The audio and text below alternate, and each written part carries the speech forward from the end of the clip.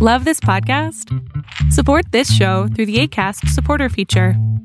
It's up to you how much you give, and there's no regular commitment. Just click the link in the show description to support now.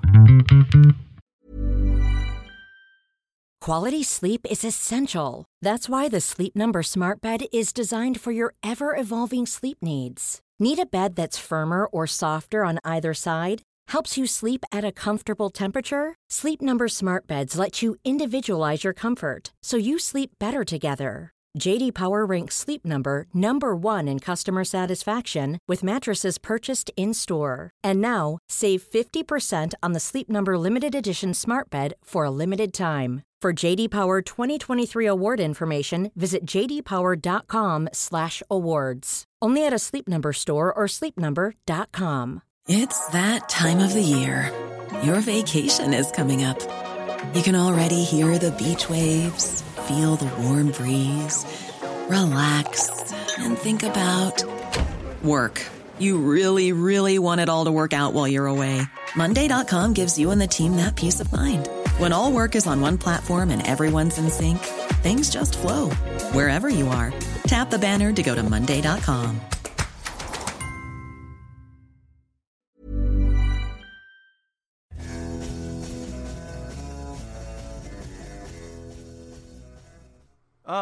Hello. We are the Lesser Bonapartes. I'm Glenn, and with me, as always, is Daniel. Hey. And, man, we were doing the Napoleon Memorial Pub Crawl. Oh, God. And now we've ended up deep into the Russian wilderness. And those Cossacks took all our beer. All of our beer. Where is even the next bar, Daniel? There's no way to know. But fortunately, we listen to the fantastic podcast Eastern Border, which all of you guys are listening to right now.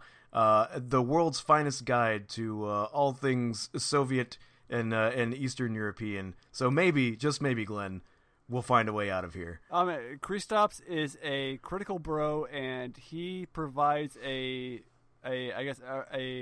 point of view from the Cold War that we don't often get in the Western world, and he is doing a valuable service to all of us who don't really get this side of the story, right, Daniel? Yeah, absolutely. So please enjoy Eastern Border, and hey, if you think you might like to go on a Napoleon Memorial Pub Crawl, then you might be our kind of listener. So check out Lesser Bonapartes, why not? Yeah, find us at lesserbonapartes.com and on iTunes and Libsyn and I'm waist deep. Oh God, it's the Cossacks, Daniel. The Cossacks. Please enjoy Eastern Border.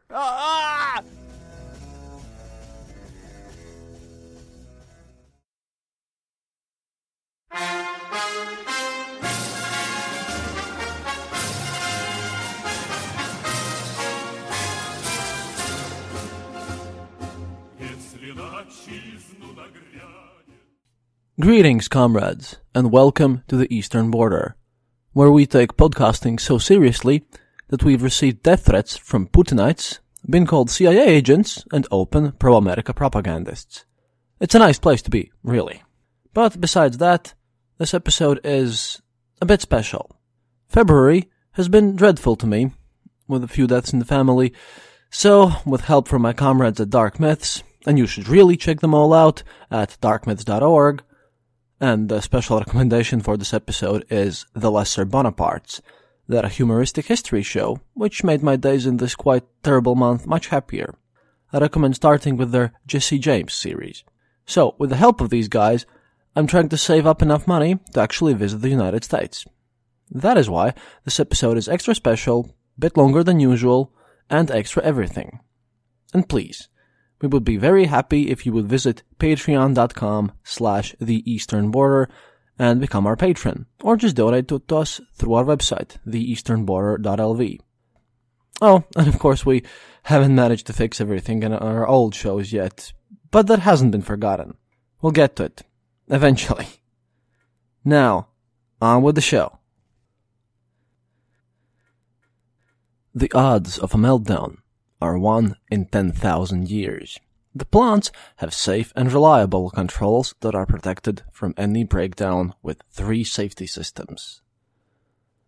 Vitaly Skilarov, Minister of Power and Electrification of Ukraine, in reference to the nuclear reactors in Ukraine, Soviet Life magazine, February 1986. Chernobyl is one of those events that, when you start thinking about it seriously and attempt to tell a coherent story, just draws you in, humbles you in a way, forces you to rethink quite a lot of things. There are a lot of personal stories in this one, both from various books and documentaries that I've read on the subject, and those few who happen to come from me actually going and talking with 3 of the survivors who live in the city of Ludza, Latvia, near our own eastern border. So, it all became personal in a way. This is not my story as much as it is theirs, and I'm just a mediator here. I hope to do those people justice. Everything begins with the town of Chernobyl, or Chernobyl.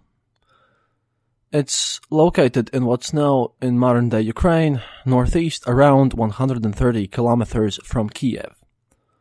Chernobyl, whose name means absinthe in Russian, the plant and not the drink, also sometimes called wormwood, and I hope it's the same plant, because I had to check these up on Google Translate. Strange plant names are not my specialty. Anyhow, Chernobyl was a small resort town next to a lake. And it gave its name to the reactor, because at the time when the construction of the reactor began, it was the closest town to it. It actually didn't have anything else to do with the reactor, and remained a relatively small regional center town. The energetical center, the city, built directly next to the reactor for the engineers and other personnel to live, was Pripyat, 18 kilometers northeast from Chernobyl. 18 kilometers seems quite far now, does it? I mean, yes, those are just a couple of minutes with a car, but it's quite the distance if you want to take a walk or something. Well, to put things in some perspective, the dead zone around the reactor is 30 kilometers now. It's often called just the zone, and if you've played the Stalker video games, you know it by that name too. Nobody is allowed to live in a zone of 30-kilometer radius around the reactor. That's 2,600 square kilometers, or about 1,000 square miles for you. Thankfully, the radiation levels in the zone have gone down from instantly lethal and hazardous to hazardous if you stick around for too long. So for 135 American dollars, you can visit the place. But you seriously shouldn't stick around for too long. And what's interesting is that some people just don't care. It's a forested region, and 1,000 square miles is a lot of ground. So yes, there are people still living there. It's approximated that the number could be somewhere around 500. But, well, we're talking distances. Now, how do those 18 kilometers from the reactor seem to you, if nobody is allowed to live for 12 more? Please, note this down. This will become important later. The construction of Pripyat and the Chernobyl reactor began in February 4th, 1970. By the time of the disaster, around 43,000 people lived there, and 4 energo blocks of the reactor with a 4 million kilowatt total power output were operational. In a photo album, they used to print such in the USSR. That's how we got to see things before the internet, called Pripyat, released by the Mistectvo publishing house Kiev in early 1986, same year when the catastrophe happened. There is a commentary to the pictures. Quote, "It's called Pripyat because of the beautiful wide river that flows next to it, connecting Belarusian and Ukrainian Polesye," that's another river, and finally carries its waters to Dnieper.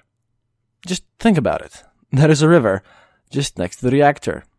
Think about that for a second. It could have been much, much worse.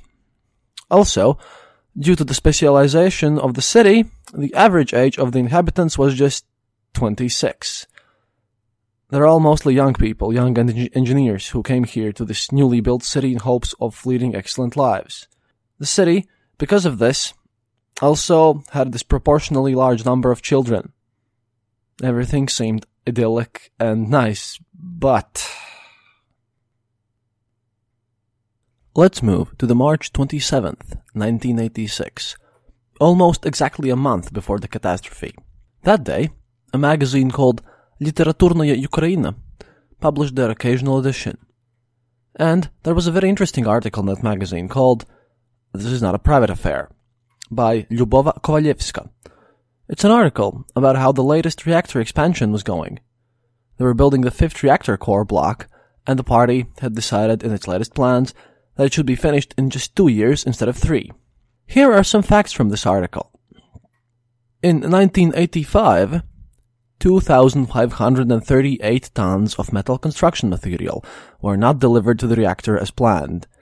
That is to say, they were not delivered at all.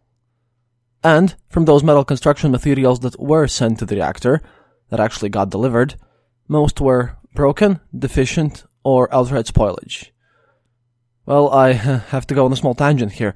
There's a word in Latvian and Russian that denotes really subpar quality goods, possibly dangerous and useless, and it's brāķis.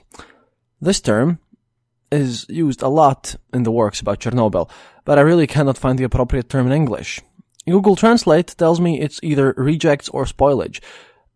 But the problem is that this kind of production was not rejected in the USSR, because for the most time, like in this case, that kind of stuff was the only one that actually got delivered to the projects. Why? Well, because of the systemic corruption, of course. So I'll stick to the term spoilage, and I hope that you'll know what I mean now when I'll use this term. Again, sorry for my mistakes, but English is not my native language, and once you dig deep enough in the specific documentation, you can find terms that are hard for me to translate to English precisely. But bear with me, please. So, a huge lack of metallic construction materials, and those that were actually sent were spoilage. But that's not all. 326 tons of porous covering material to be used to cover the storage space for the used reactor fuel sent by Volzhsk Metallic Structures Factory, spoilage. And around 220 tons of construction materials for the storage facility itself, delivered by the construction materials factory in Kashin, also spoilage. Lyubova also writes that some substandard construction, workmanship, and concrete, along with thefts and bureaucratic incompetence, are basically creating a time bomb. What a surprise there, guys. Kovalevska, in her article, states that it's literally impossible to work like this, and that such irresponsibility from, well, everyone, is unacceptable in general, but even more so when it's a nuclear reactor that we're talking about.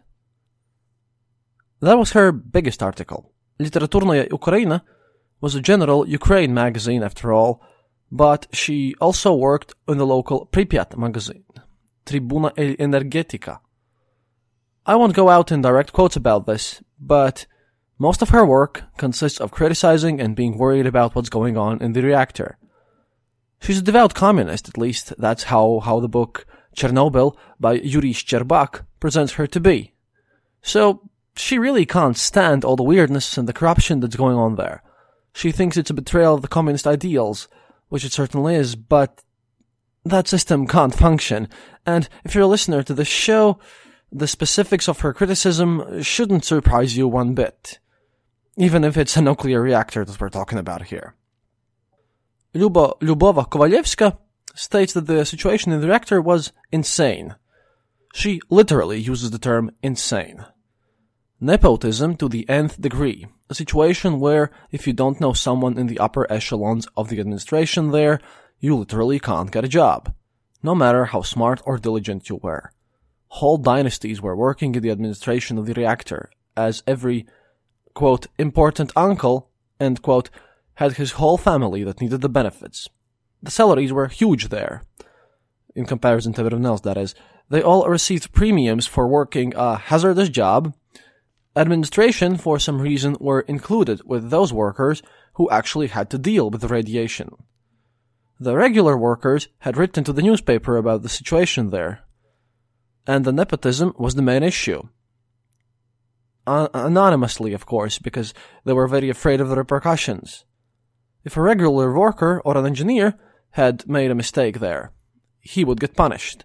Any mistakes made by the administration, which were responsible for the safety, by the way, were just buried in the paperwork, with all their friends, relatives, and acquaintances actively defending them.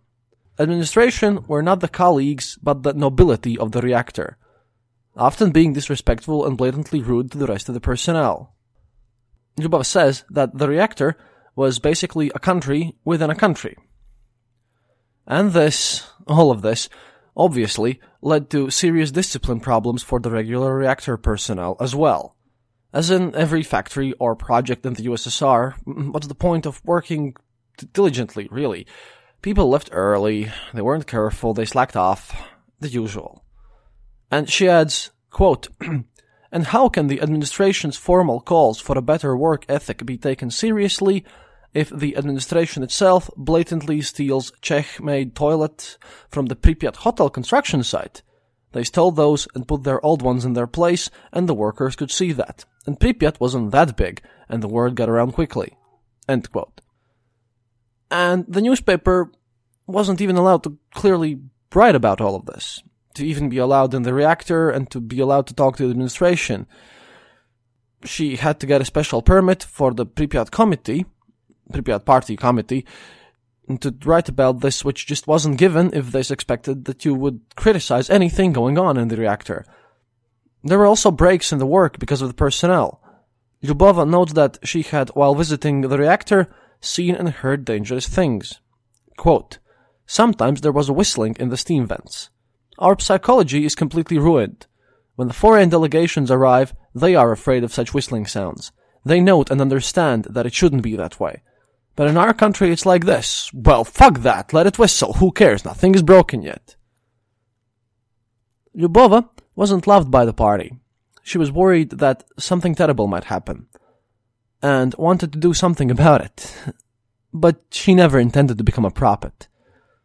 But then, on the 25th of April, 1986, the infamous test began.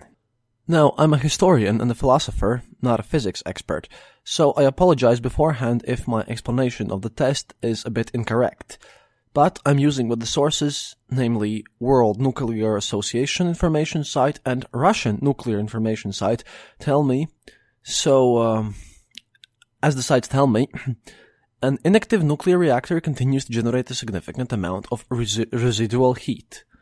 The specific kind of reactors, like in use at Chernobyl, they're called RKBM reactors, but I don't know what that stands for. Now, those will continue to emit 7% of their thermal output following an emergency shutdown. And, because of that, they must continue to be cooled. The Chernobyl reactors used water as a coolant, with the specific reactor 4 filled with the 1,600 individual fuel channels, each requiring a coolant flow of 28,000 liters per hour.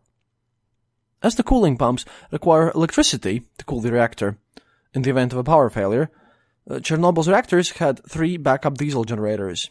These would start up in about 15 seconds, but took 60 to 75 seconds to attain their full speed and efficiency and reach the 5.5 megawatt output required to actually run the main pump. To solve this 1-minute gap, which was considered to be an acceptable safety risk, it was theorized, and the people in the reactor figured out that that the rotational energy from the steam turbine, as it wound down under this residual steam pressure, that this rotational energy could be used to generate the electrical power required. Analysis indicated that this residual momentum and steam pressure might be sufficient to run the coolant pumps for 45 seconds, bridging the gap between an external power failure and full power from the emergency generators. This potential still needed to be confirmed, and the previous tests had ended unsuccessfully. Namely, an initial test carried out in 1982 showed that the voltage of the turbine generator was insufficient.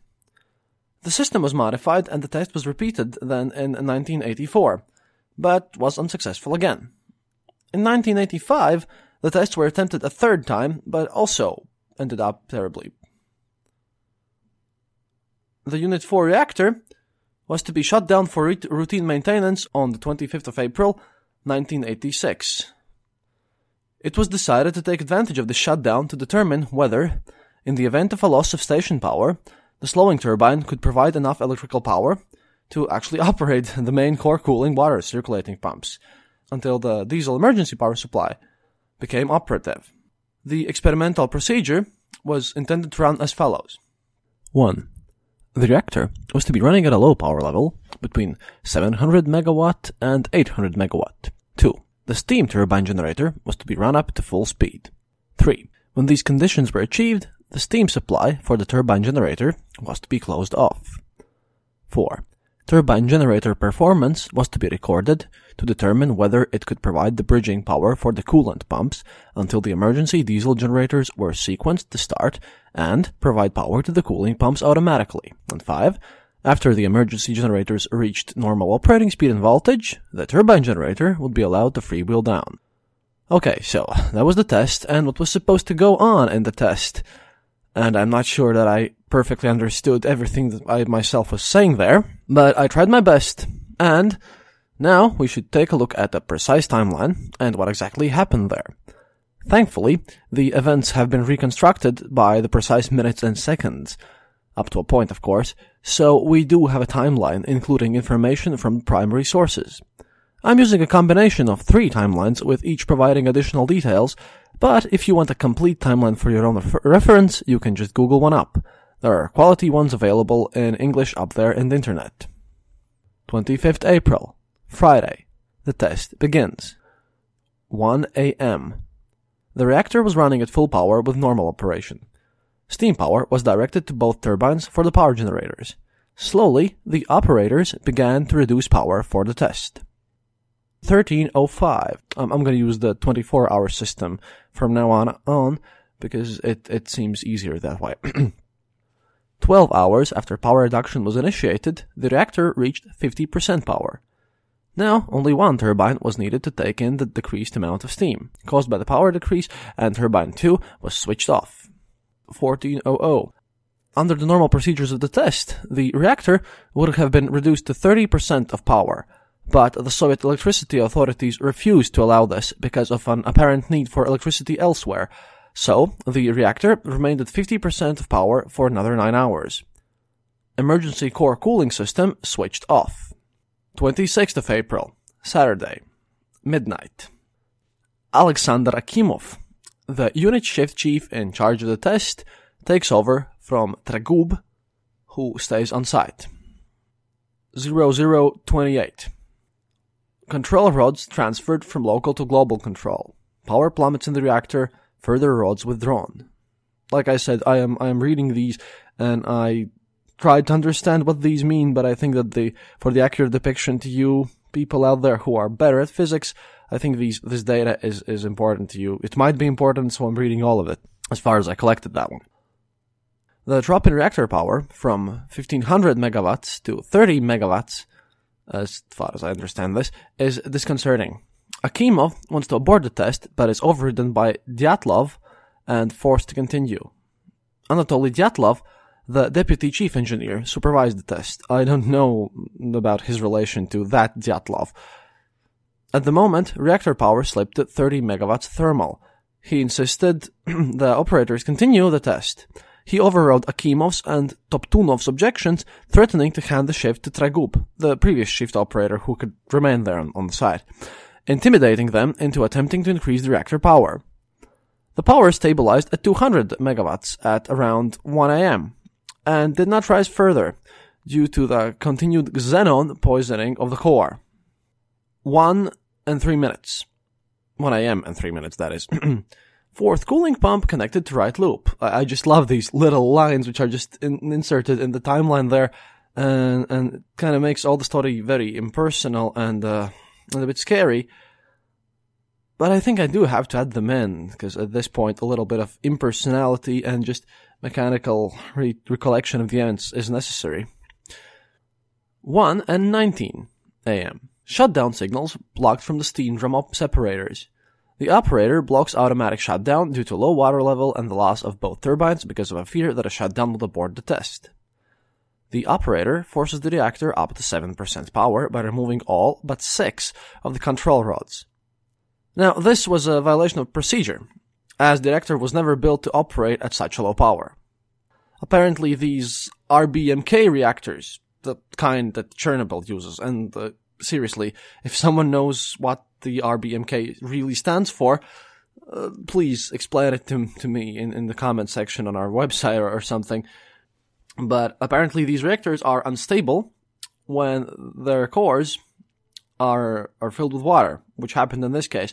So the operator tried to take over the flow of the water, which was returning from the turbine, manually. And apparently this is extremely difficult because small temperature changes can, in this case, cause large power fluctuations. The operator was not successful in getting the flow of water corrected, and the reactor was getting increasingly unstable. 1N19. Control rods raised. Again, just brilliant one-liners here. 121. Caps the fuel channels on charge phase seen jumping in their sockets. That's not good by any standards. Valery Ivanovich Perevozchenko, the reactor section foreman, was present on the open platform at level +50 shortly before the explosion. He witnessed the 350 kilogram blocks atop the fuel channels of the upper biological shield jumping up and down, and felt the shock waves through the building structure. The rupture of the pressure channels was in progress. He starts to run down this spiral staircase, skis up on level +50, and he starts to run down the spiral staircase to level +10 through the dilator gallery. So he runs down the spiral staircase to the corridor heading to the control room to just tell everyone that, well, guys, these huge 350 kilogram blocks to the fuel channels, they're jumping, and it really doesn't seem to be that good. 1:21 and 50 seconds. Pressure falls in steam drums. 1:23 and 40 seconds. Emergency reinsertion fault control rods. As the temperature of the water became too high, cavitation, which is apparently bubbles, reached the main circulation pumps. The coolant started boiling in the reactor, and the reactor power slowly increased. Toptunov then reported a power issue to Akimov. Akimov presses the AZ5 button. I'll try to find a picture of the button, but apparently it's a class 5 emergency one. The control rods, according to indicators, are seized at a depth between 2 and 2.5 meters, instead of inserting to the full depth of 7 meters. Basically, they're just there, but they can't go into the full length just to abort everything. Akimov disconnected the clutches of the control rod servos to let the rods descend into the core under their own weight. But the rods just refused to move. They were just stuck there. Hey, guess what? How about spoilage of metal construction parts? How about that? The reactor was starting to make rumbling noises by this moment. Akimov was confused. The reactor control panel indicated no water flow and failure of pumps. And I like these lines, how they're like basically saying Akimov was just, confused in the reports. 1:23 and 44 seconds. Explosion. And again, I'm not inventing most of these lines coming from these timeline reports. They were just posted differently on different sites, and I try to indicate when they are as cold and inhuman as possible. That will become a bit more important later.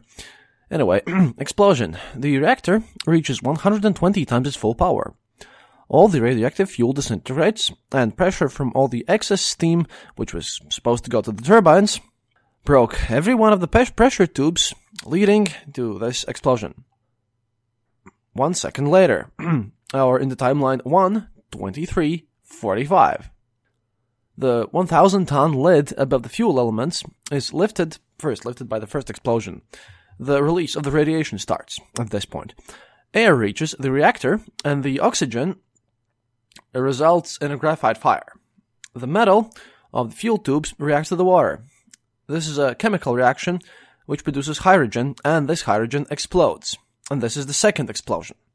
Burning debris flies into the air and lands onto the roof of Chernobyl Unit 3. There was barely any attention paid to this hydrogen explosion in the Soviet report about the accident. In studies commissioned by the United States government, however, It was concluded that the second explosion was of great significance, and that the original explanation of the accident was incorrect. Richard Wilson of the Harvard University in the US said that the second explosion was considered to be a small nuclear explosion. And this will also come important later, because we'll take a look at the original report and how it ended up. And yeah, it quite possibly might have been a bit wrong than usual. But this explosion occurred, the air filled with dust, power went out, and only battery-powered emergency lights stayed in operation. The night shift main circulating pump operator, Valery Kodemchuk, was most likely killed immediately. He was located in the collapsed part of the building and the far end of the southern main circulating pumps, engine room level +10. His body was never recovered and is entombed in the reactor debris. Perevoshchenko, the reactor section foreman, ran into the control room, reporting the collapse of the reactor top. Brazhnik ran in from the turbine hall, reporting fire there. Brazhnik, Akimov, Davletbayev, and Palomarchuk ran into the turbine hall, having seen scattered debris and multiple fires on levels 0 and +12. 1, 26, and 3 seconds. Fire alarm gets activated. Now, Akimov, who was kind of in charge of all this at this point, Akimov called the fire station and the chiefs of electrical and other departments, asking for electrical power for coolant pumps, removal of hydrogen from hydrogen generators, and other emergency procedures to stabilize the plant and contain the damage. Internal telephone lines were disabled. Akimov sent Palomarchuk to contact Gorbachenko. Proskurayov returned from the reactor and reported its state to Akimov and Dyatlov. Insisting the reactor was intact, Akimov ordered Stolyarchuk and Busigin to turn on the emergency feedwater pumps. There was a report of a loss of electrical power from Davletbayev, torn cables and electric arcs. Akimov, this chief of this shift, sent Metlenko, which was an engineer, to the turbine hall to help with the manual opening of the cooling system valves, which was expected to take at least 4 hours per valve. Perevoshchenko returned and reported that the reactor was destroyed. But, again, Mr. Akimov continued to insist that, no, it's okay. Nothing can go wrong here. 1 in 10,000 years. It was intact.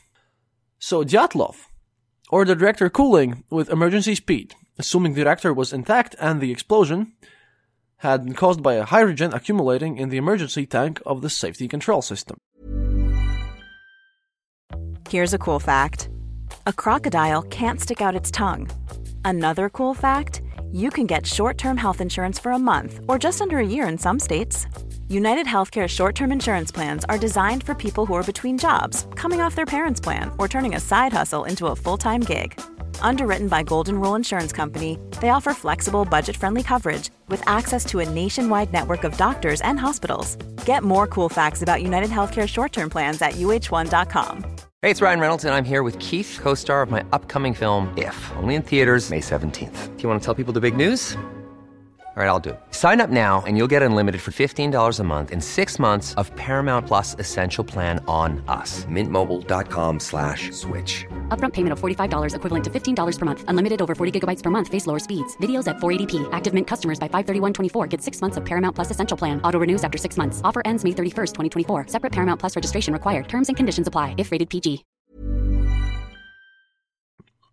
Other employees went to the control room reporting damage. Dyatlov went to the backup control room, pressing the AZ5 button there, which was the emergency button, and disconnecting power to the control rod servo drives. Despite seeing the graphite blocks scattered on the ground outside the plant, he still believed the reactor was intact. Kudrytsev and Proskurayov returned to report the reactor damage they had seen. But Dyatlov insisted that what they had seen was just the results of an explosion to the emergency tank, claiming that the explosion of the huge 110 cubic meter tank at level 71 was sufficient to destroy the central hull roof. Dyatlov reported his assumptions as reality to Brykhanov and Fomin, the higher-level managers. In corridor, he met Gherkin and Kurgus and sent them to the medical station. He ran to the control room of Block 3, ordered Bagdasarov to shut down Reactor 3, then returned to Control Room 4 and ordered Akimov to call the daytime shift and get people to the affected unit.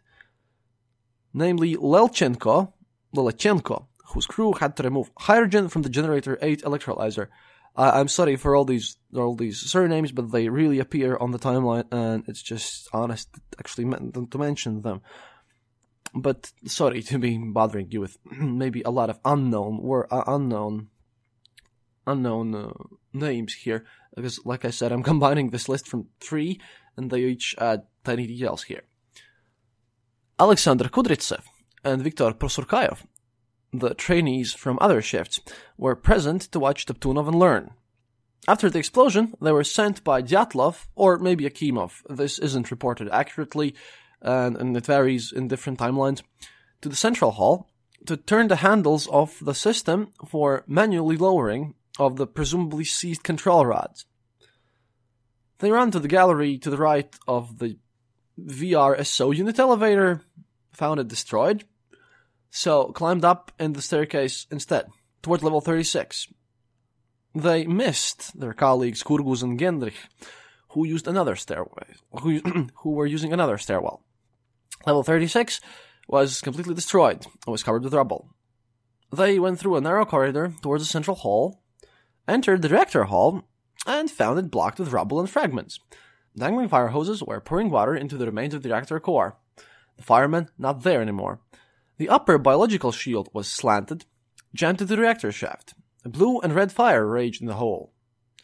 The minute the two stood above the reactor was enough to darken their bodies with a nuclear 10 and give them a fatal radiation dose. They returned to level 10 and to the control room, reporting the situation.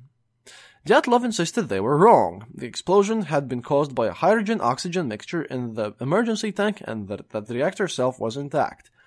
I repeat, Dyatlov still at this moment insists that no, it's pretty okay.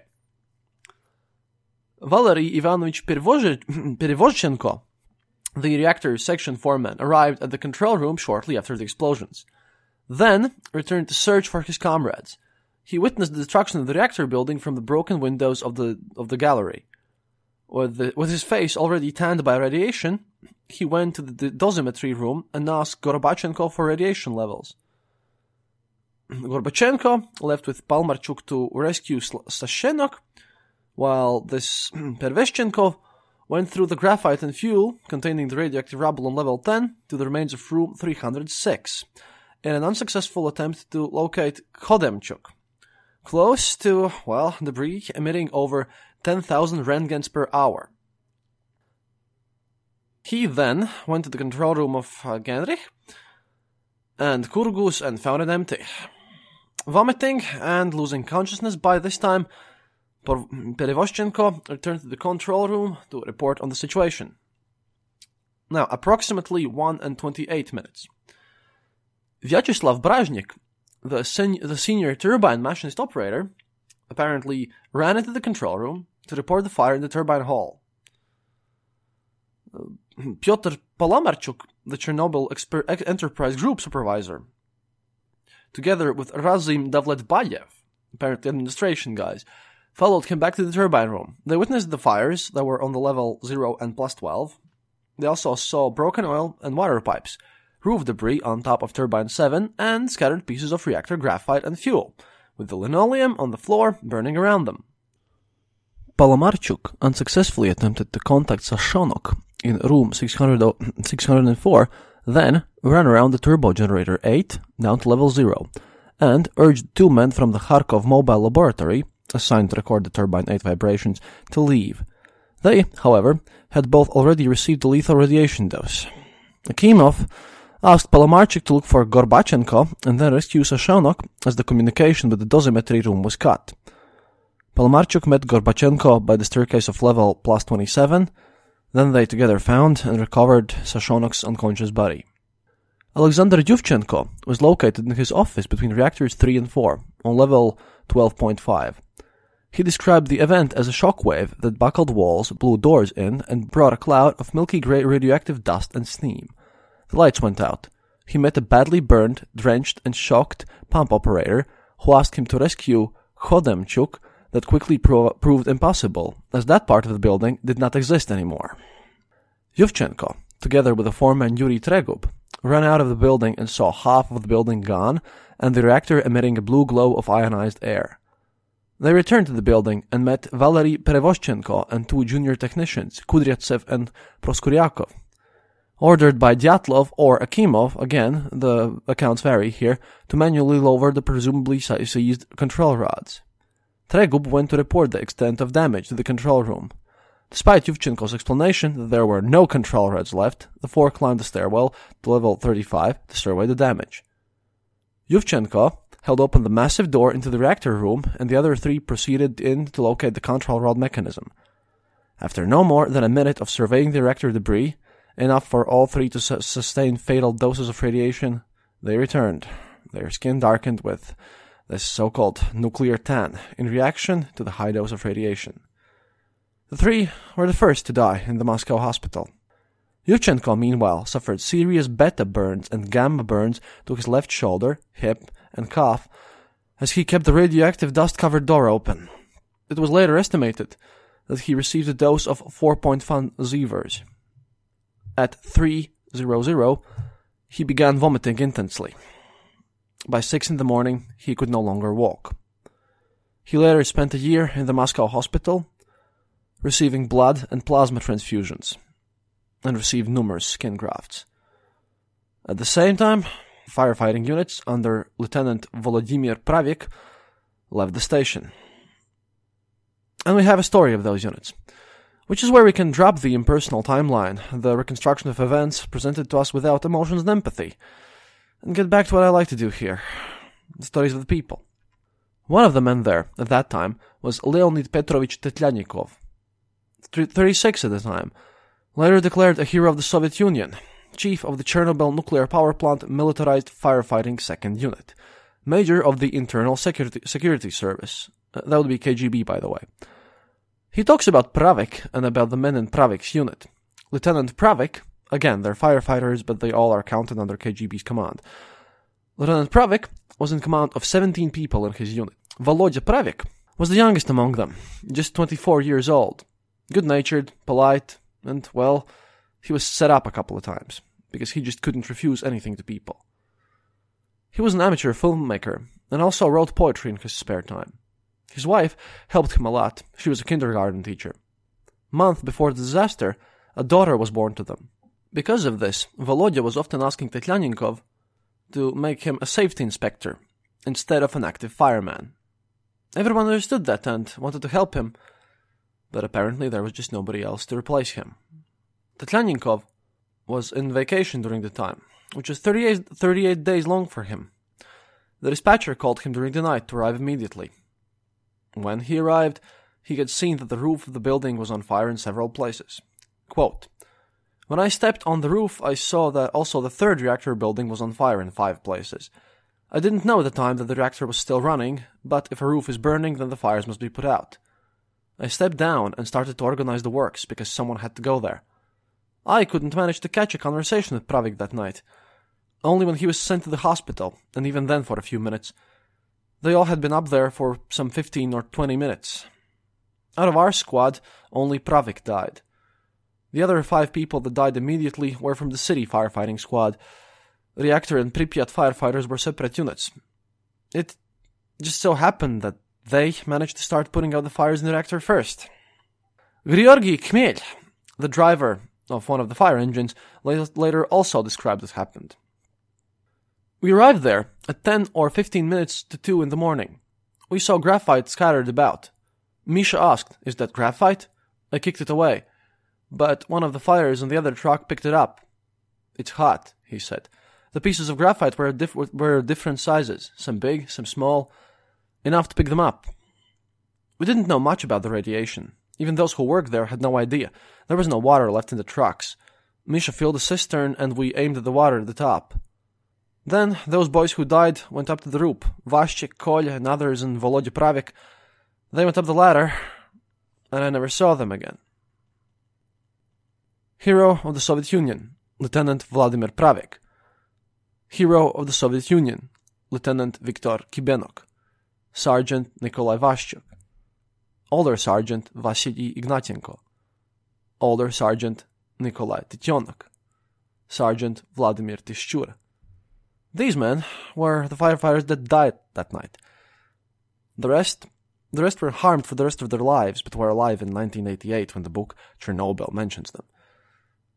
I don't know whether they are alive now in 2016, but most probably not, as all of the survivors were hospitalized afterwards and had serious radiation-caused health issues afterwards.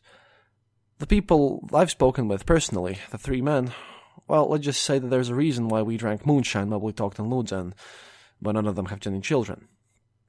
And why they specifically asked me to not point out their names, which I will not do because I respect them and would not want to do anything dishonorable, even though none of them speaks English. These men, these firefighters, were the first to respond, the first to take action. They did their duty, and they paid the ultimate price for it. And they weren't the only ones. There were the ambulances.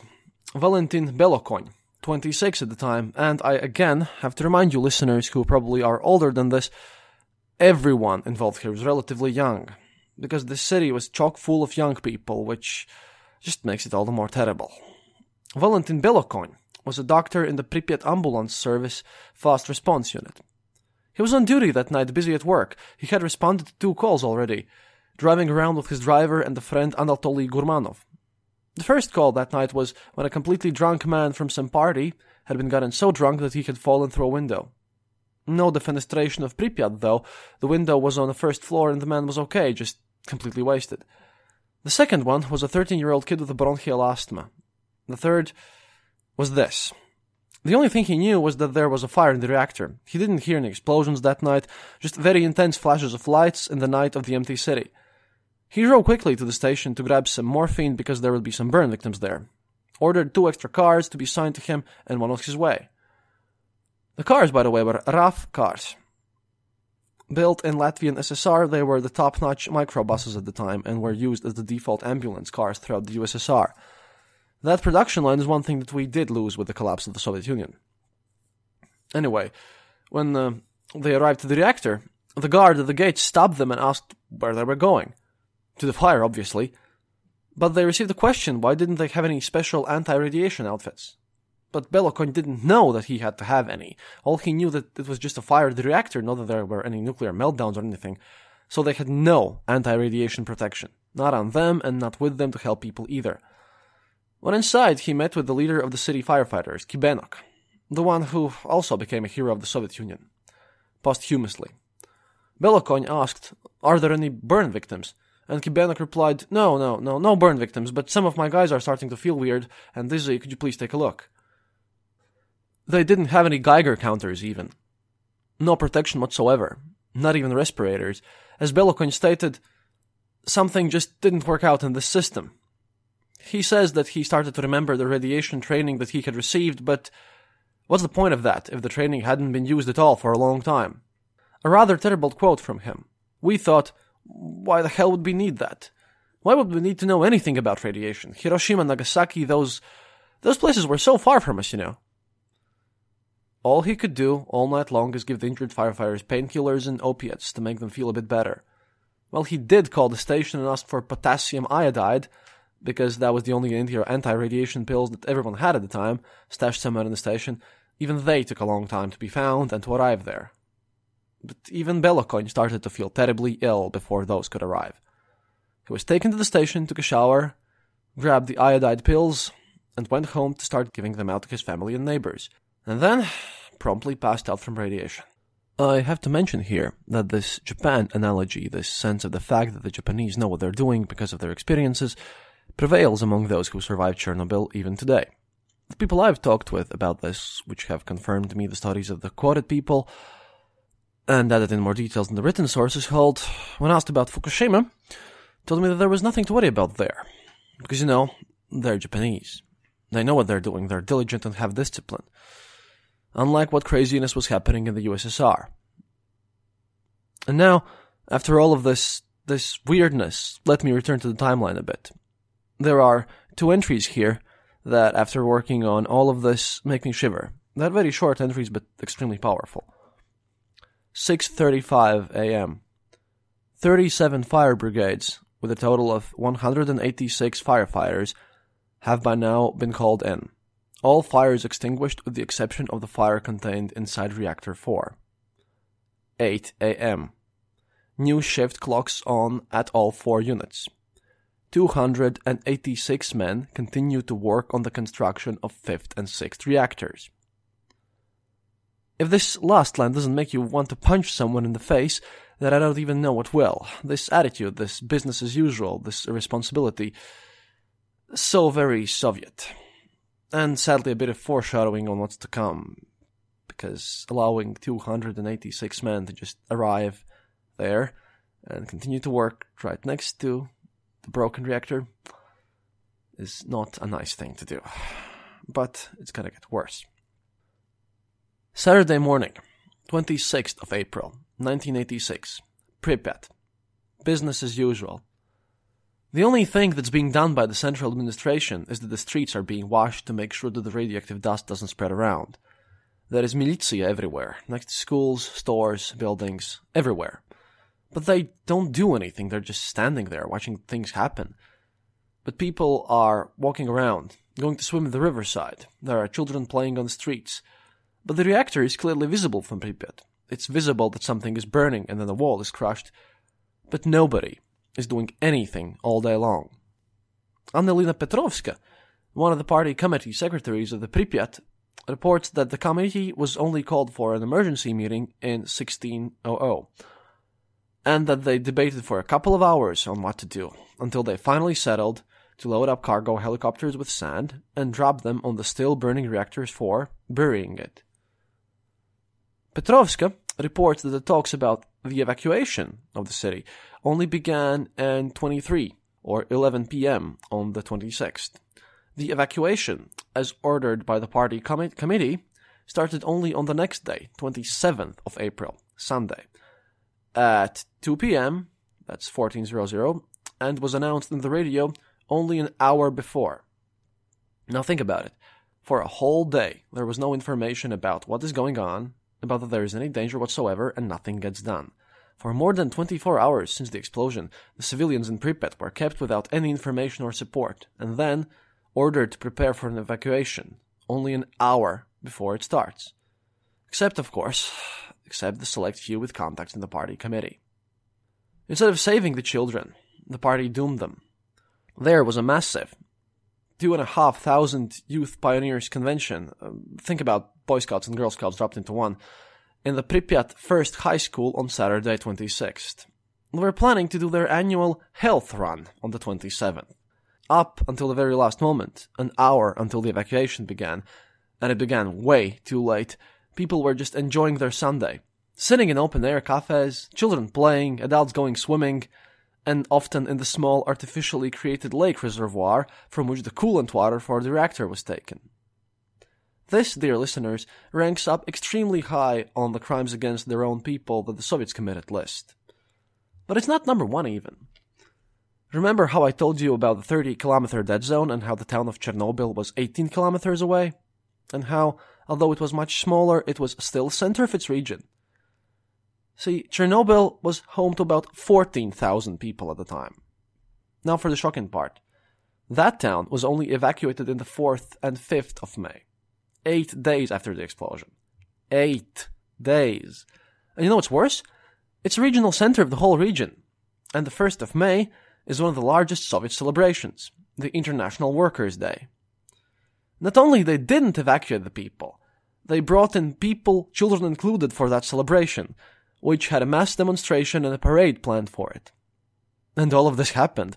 Children from the neighboring towns and villages, even from the safer zones, were brought in, on purpose, to the town of Chernobyl for the celebration, in the 1st of May.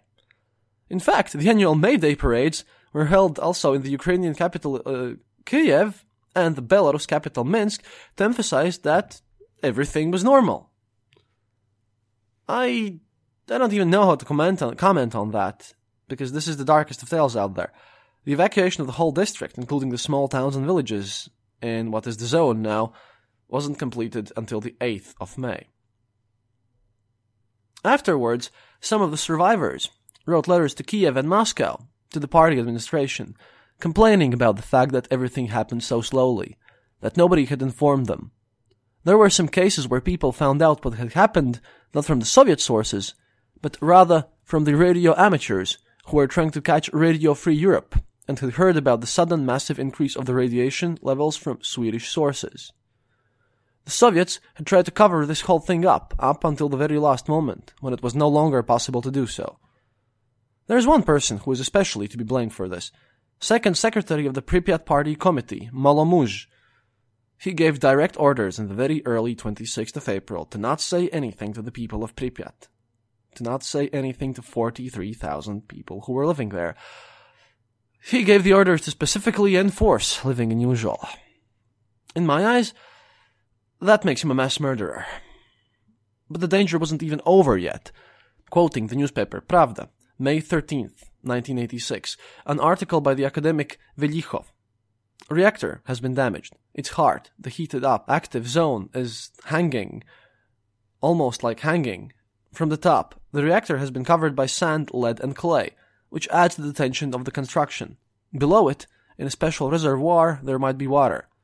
What will happen with the heated up core crystal? Will it hold, or will it sink to the ground? This is an extremely complicated case. Nobody in the whole world has dealt with such a problem so far, and we cannot afford to make any mistakes here. End quote. Basically, what he's saying is that if the reactor core would reach the water, then nobody knows what might have happened.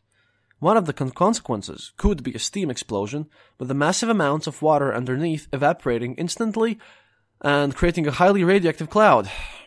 And where that cloud would rain down, death would sure to be followed. There was a need of volunteers, and I use volunteers liberally here, as volunteering in the USSR was often mandatory, to pump out the water from underneath the reactor before it sinks. It was decided that after the water would be pumped out, the reactor itself would be encased in a concrete shell. And of course, with things like this, it fell to the army to do it. Nikolai Akimov, 30 at the time, army captain, says the following. This is a different Akimov than the one mentioned up there. Turned out that we'd have to work in the zone of very high radiation. We worked in the night with flashlights. We had protective suits on. They were extremely uncomfortable, but we couldn't do otherwise. The situation at the station proved to be such that the work needed to be done extremely fast. We were allowed 20 minutes each to work in the zone. There were 8 of us, and we spent 24 minutes working in the zone. We encountered several difficulties, and although much was done, when we returned it was discovered that one of the machines had ripped open one of the water-pumping rubber pipes. So, picked up a new set of volunteers. 2 of the people I spoke with were so-called volunteers in this team. Got dressed up and went back again. The water was under a huge pressure, pipes couldn't hold it, there were leaks, but the water was highly radioactive. We did our best to patch the leaks and to make sure everything was cleared up. The guys showed some real courage out there. It turned out that they had to continue working all night long. Because of the gases and the lack of oxygen, the machines often broke down, and the guys had to go back into the fray every 25-30 minutes to make field repairs. The work was only done when it was done. That is, when there was no more water left to be pumped out of the reservoir underneath. After this was done, the army used helicopters to determine the radiation levels around the reactor, and powered concrete on the reactor from on top of it. I could go into the details of that event as well, as it took real courage from the chopper pilot to just hover in the air around 20 meters over the reactor with a measurement instrument hanging on a cable, and how he later died in the Moscow hospital from radiation poisoning. But I hope I've shown enough human tragedy to you already. Suffice it to say that the works around the reactor to eliminate risks and to contain the radiation continued throughout May. And many people were involved in these works from all over the USSR. Many against their will, without preparation or information about what these army conscripts were sent to do. After a while it settled down. I mean, you can have a tour around the zone these days, and there are some people there who still live there. They're not very happy, and it's illegal, but it's cheap. Eventually they allowed the people to return to Chernobyl and Pripyat to visit those places and pick up their personal belongings, but only those which weren't radioactive, which meant that a lot of family heirlooms and pictures and a lot of other things had to stay back. And it was a lot of things. Remember, they had an hour to prepare for the evacuation, and even then, a lot had to stay back. The people who have left report that a lot of their stuff was deemed to be radioactive and had to be thrown out. Look, it's a mess. All of this mess, and it's hard for me to even do this, but we're nearing the end by now. Have a drink, really. Better have a drink, because it's getting even more depressing, and it won't get better. This is the Soviet Union, after all. And, of course, there were terrible political jokes made about the disaster, and mostly about the system, as usual. The Soviet person isn't stupid. One of such jokes goes like this. Armenian radio holds a song contest in May. 3rd place, folk song, May the Wind Not Blow from Ukraine. 2nd place, Alla Pugacheva, Flow Away, Cloud, Flow Away. And the 1st place to Vladimir Leontiev, and everyone runs away. Yeah, as usual, the Soviet man took some comfort and humor to deal with the situation. Somehow. You see, the court happened afterwards, and the newspaper Moskovskie Novosti, or the Moscow News, posted the verdict after the court. And it's not a pleasant one. From the official verdict. According to the conclusions that the court technical expertise have made, the safety levels in the Chernobyl nuclear power station weren't high enough, according to the existing standards. In the station, the safety procedures were systematically ignored and a lot of technical errors were made, because of the guilt of the personnel. During the time from 1980 to 1986, in 27 cases, no investigation had been carried out for the breach of safety and engineering procedures at all, and in 71 cases, the information about such breaches has been covered up. In multiple cases, the events that have caused the reactor machinery to malfunction haven't been registered in the official journal at all. Here's incompetence for you. Proper Soviet incompetence. The end results of the court. Director of the Chernobyl plant, Bryukhanov, sentenced to 10 years in prison. Same 10 years to the head engineer Fomin and his assistant Dyatlov. 5 years for the leader of the shift at the time, Rogoshkin. The leader of the 3rd reactor core shift, Kovalenko, got 3 years in prison. Former USSR Supervising State Inspector Director Laushkin got 2 years. The verdict could not be appealed or argued with. Now, sure, they all made terrible mistakes. But where's the Pripyat Party administration? Where's the Kiev Oblast administration? Where's the Ukrainian administration? Where's anyone at all responsible for the fact that tens of thousands of people were kept in the dark, that tens of thousands of people ended up with major health problems because of radiation? Where were the bureaucrats and the apparatchiks who wanted to save their own asses and make everything look normal when people were risking their own lives out there, dying out there? The heroes who died saving countless people didn't do it to save the party officials, who saved their own asses and sent their kids and family away ASAP, while withholding from evacuating the cities to make everything seem normal. And the higher-ups of the reactor? Were those the only ones? In the end, nobody even got any justice. The city was built for those evacuated from Pripyat, but it took 5 years to do so. And the party officials got off scot-free. But even now, we have men and women who are all cancer survivors. Some of them permanently blind, all with major health issues. And no, almost nobody has paid the price. Not even now. Because in the end, this was the fault of the Soviet, corrupt, nepotistic system, more than was then the fault of any of the specific individuals involved. That is what the survivors, sad, broken people with tears in their eyes, have told me. I'm inclined to believe them. They have no reason to lie, as they have already given everything they had. Originally, I had intended to take a look at the legends surrounding the Chernobyl disaster in this show as well. I wanted to take a look at the weird, scary myths, but to be honest, research for this episode has shown me that there is truly nothing scarier than ignorance and greed. The stuff that a man can do to his fellow man, that's truly scary. I'm no longer afraid of ghosts. I've learned what happened at Chernobyl. And that's it for today's show. Please join us next time when we look at how Gorby reacts to these events and how glasnost is implemented. And we start to take a look on how the Soviet Union fell. This show was a heavy, dark experience, but I felt this was necessary and touched me emotionally. But it wasn't my story. It was theirs. And I hope you've understood that. Please, help me visit the United States of America. Support this show on Patreon or donate to us on our homepage. Also, don't forget to check out the Lesser Bonapartes and other Dark Myth shows. And an awesome day to you all. Until next time, до свидания, comrades. This podcast is part of the Dark Myths Collective. Visit darkmyths.org for more shows like this one. The darkness awaits. Thank you for listening to The Eastern Border. If you have any comments or specific details you'd like to know, you're welcome to leave it in the comment section on our site, theeasternborder.lv, and we'll rummage even to the western border to find you an answer. Like this podcast, subscribe to us on iTunes, Stitcher, or on our RSS feed. Happiness is mandatory. Good reviews and donations feed the farmers of our kolkhos in the great motherland. The Eastern Border salutes you.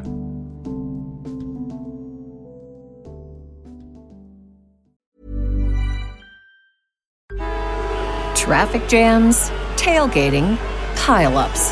Ugh, the joys of driving. How could it get worse? The federal government wants to have a say in what you drive. That's right. The Biden administration's EPA is pushing mandates that would ban 2 out of every 3 vehicles on the road today. Don't let Washington become your backseat driver. Protect the freedom of driving your way. Visit EnergyCitizens.org. Paid for by the American Petroleum Institute.